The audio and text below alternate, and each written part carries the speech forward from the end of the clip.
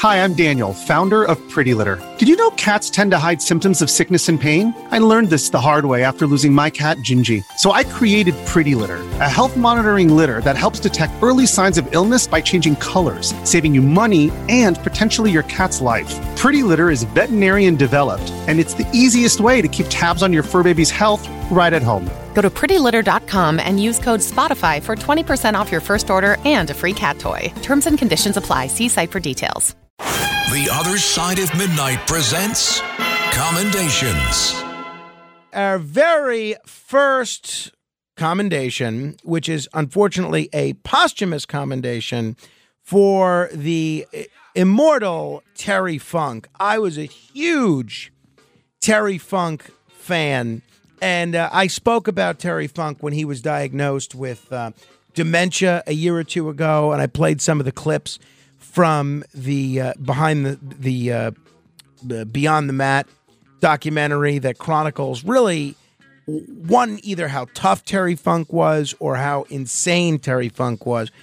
And first of all, he was a second generation wrestler. His father, Dory Funk Sr., was an incredible wrestler. His brother, Dory Funk Jr., was a great wrestler. We could do a whole show just about Terry Funk, who passed away at the age of 79. Terry Funk not only was a world champion, an NWA world champion, he wore, you know that ridiculous championship belt that Tyrus wears on the Fox News channel? Terry Funk actually wore that belt when it meant something. But in any event, he not only was a star in multiple different promotions, ECW, NWA, WWF, WCW, Japan. But he mastered, and I know people think, oh, wrestling's fake, what does it matter? He mastered so many different styles of wrestling, and people are lucky if they can master one style of wrestling. A guy like Mick Foley, for instance, Cactus Jack, who was a tag team champion with Terry Funk.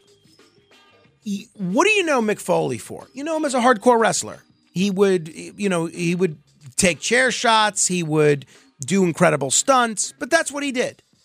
Terry Funk was a great technical wrestler, a great grappler, and an incredibly strong guy, and a great extreme wrestler, a hardcore wrestler.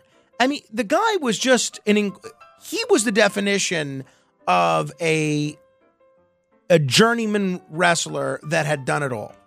He tried to retire many times, couldn't do it. His wrestling career, and if you see the kind of bumps that he took, it's really incredible to think about. His wrestling career lasted a half a century. Now, the other sad news that came out on Thursday is that there was a younger wrestler who is a former world champion as well, by the name of Bray Wyatt, that passed away. I have to tell you, I don't think I ever saw Bray Wyatt wrestle. Unlike Terry Funk, I was never really a fan of Bray Wyatt just because he came about in an era where I wasn't really watching wrestling. But he was the son of a wrestler that I do have a lot of respect for, Mike Rotundo, and he's the nephew of one of my favorite wrestlers, a guy that I talked about on the radio repeatedly, Barry Windham. He was a third-generation wrestler. Blackjack Mulligan was his grandfather. Mike Rotundo was his father. And here he was as a world champion himself.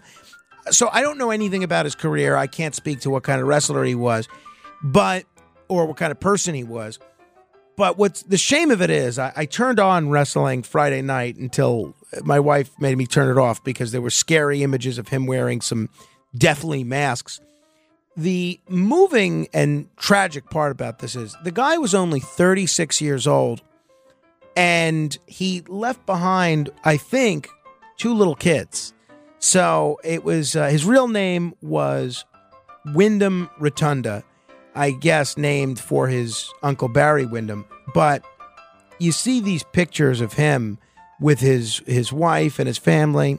It's just really, really sad. So I don't know much about him as a wrestler, but sad to see anybody go that young. You much rather see people die at 99 or 100 than at 36 or 37. It's really sad. All right. A lot of other commendations among the living. I must commend Stella Weaver. Stella Weaver is the 22nd girl to play in the Little League World Series. She's playing for Tennessee, doing a great job. Girls have played in the Little League World Series for the last 40 years, since Victoria Roach broke the glass ceiling in 1984. But Stella Weaver is 12 years old, and she is a standout for this Tennessee team. And she has now broken the record for most hits by a girl in the Little League World Series. So a tremendous accomplishment, and I love that. Love seeing girls play baseball. And if I ever have a daughter, I hope she plays baseball, and I hope she hits as well as Stella Weaver. I want to commend Wegovy. Is there anything that this family of drugs can't do? Wegovy is part of this whole family of new drugs, which they predict is going to be the best-selling drugs of all time. We've talked about them. Ozempic and these other drugs. They call them semaglutides. And it's shown incredible promise in helping people with diabetes. It's shown incredible promise in helping people with obesity. Then we learn it helps people with other addictions, like alcoholism, maybe even drug use, gambling addiction. Well, now there's a new study out that shows that Wegovy produces the largest benefit ever seen for patients with the most common form of heart failure. So Wegovy actually helps prevent heart failure, at least according to this particular study. If half of this ends up being true and people don't end up losing their kidneys by taking this is the definition of a miracle drug. It seems like this does everything. No wonder these drug companies are investing billions to make trillions. I want to commend the city of Portland, Oregon. Portland, Oregon is apparently the coolest city in America. Beltway Insider looked at a range of factors, from the number of microbreweries to the rate of record stores, to discover the coolest cities, and Portland was awarded the top spot, in part because it is home to a whopping 110 record stores, 188 microbreweries, and 301 tattoo studios, behind only New York City in the tattoo department. I have never been to Portland, but I may check it out. My wife used to love that television show, Portland, with Fred Armisen. I saw one episode. It was funny. Oh, by the way, for those of you who are interested in hearing more of my interview with Bob Barker, I just linked to it. Don't listen now, but when I'm off the air, you can listen to it. I linked to the first interview that we did back in May of 2013. So if you want to go back and listen, you can. That's on my Facebook page, facebook.com/Morano fan. Throughout the day, I'll share some other clips of our other interviews on that same Facebook page. So you want to check it out, facebook.com/Morano fan. I want to commend Joseph Walder. He is a lottery winner. And this is exactly the kind of guy that I love seeing win the lottery. He's a postal worker, and you know of my fondness for the post office. I love the post office. But he is chalking up his $717,500 lottery win to a lucky kitten rescue. He is a Tacoma delivery man, and he arrived at work to pick up mail and packages for delivery when he heard the cries of a trapped kitten. He couldn't determine the kitten's location, but when Walder returned the following day to hear more meowing, he managed to locate the kitten, who was trapped in a tight space. So he tucked into the black and white kitten with peach-colored cheeks. He tucked the kitten into his sweatshirt and let it nap for the remainder of his shift. So this successful rescue had Walder feeling like he was on a hot streak. So the delivery man decided to stop by a convenience store on his way home for a Hit 5 lotto ticket. He said, "I'm having a lucky day. Maybe I should buy a lottery ticket." A few days later, He checked the ticket with his wife, learned that he landed a windfall, raking in $717,500. So that is exactly the kind of thing that I love to see happen. Absolutely love to see it. All right. I want to commend melatonin. Researchers unveiled the intricate mechanisms through which melatonin enhances memory. Oh, my. This is a little different than what we've heard previously. They investigated how melatonin and its derivatives influence the levels of key memory proteins. And by focusing on male mice, they found specific compounds facilitate the formation of long-term memory by modulating certain proteins in the mouse's brain. So research results show that melatonin promotes long-term memory formulation by modulating these proteins. So multiple studies have demonstrated the memory-enhancing effects of melatonin and its derivatives in animal models. Here's one more. Okay. I want to commend India. I mentioned this a little bit on Thursday morning in our International News Roundup, but I think this bears repeating and further recognition. India has made space history by becoming the fourth nation in history to reach the surface of the moon. So this was a lunar touchdown 47 years in the making. Nobody's done it in nearly 5 decades, but India has become the fourth nation in the world, in the history of the world, to reach the surface of the moon. So that is wonderful.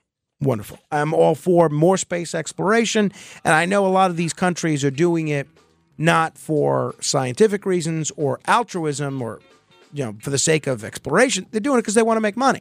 There's a thought that there could be a lot of financial benefit to going back to the moon. And look, if that's what jumpstarts the international space programs again, let's do it. Let them make money. I want to commend both reading and organized sports. A Finnish study published in the Scandinavian Journal of Medicine and Science, it shows that reading and sports is far more beneficial to children's intelligence than video games. I am really hoping to foster a love of reading in my son. We read to him all the time, and I hope he does get into sports. The way he's throwing things, certainly he seems like he's got a good arm, but sometimes the boys on our block, they'll sit outside on a beautiful day, and some of them will sit with their iPad playing these video games on an iPad. And sometimes the parents will tell me, oh, it's educational. Maybe it is. But I don't allow Carmine to do that. Not that he has one, but he will try and sit with them and watch them as they play these video games on their iPad. I said, no, Carmine, come over here. And, maybe that's the right way to be. Maybe it's the wrong way to be. Maybe I'm denying him some great educational lesson that he'd be learning on this iPad. But this study from the Finns leads me to think that maybe we're doing the right thing by not letting him play these video games. I want to commend Congressman Patrick McHenry, Republican of North Carolina, who did more than his normal legislative duties last week when he helped a colleague's daughter as she was choking.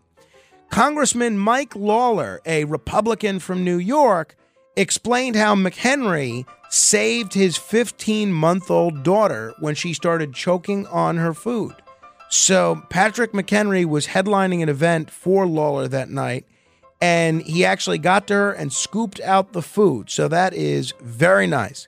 Lawler joked that he has become the favorite congressman in the Lawler household, even and especially among his wife. So that's very nice. And it has nothing to do with it being Mike Lawler's daughter. You save any 15-month-old from choking. I think that's a great thing. I want to commend Ami Jewell, a 5-year-old boy in Seattle who is showing that there's no barrier to entry for disaster relief.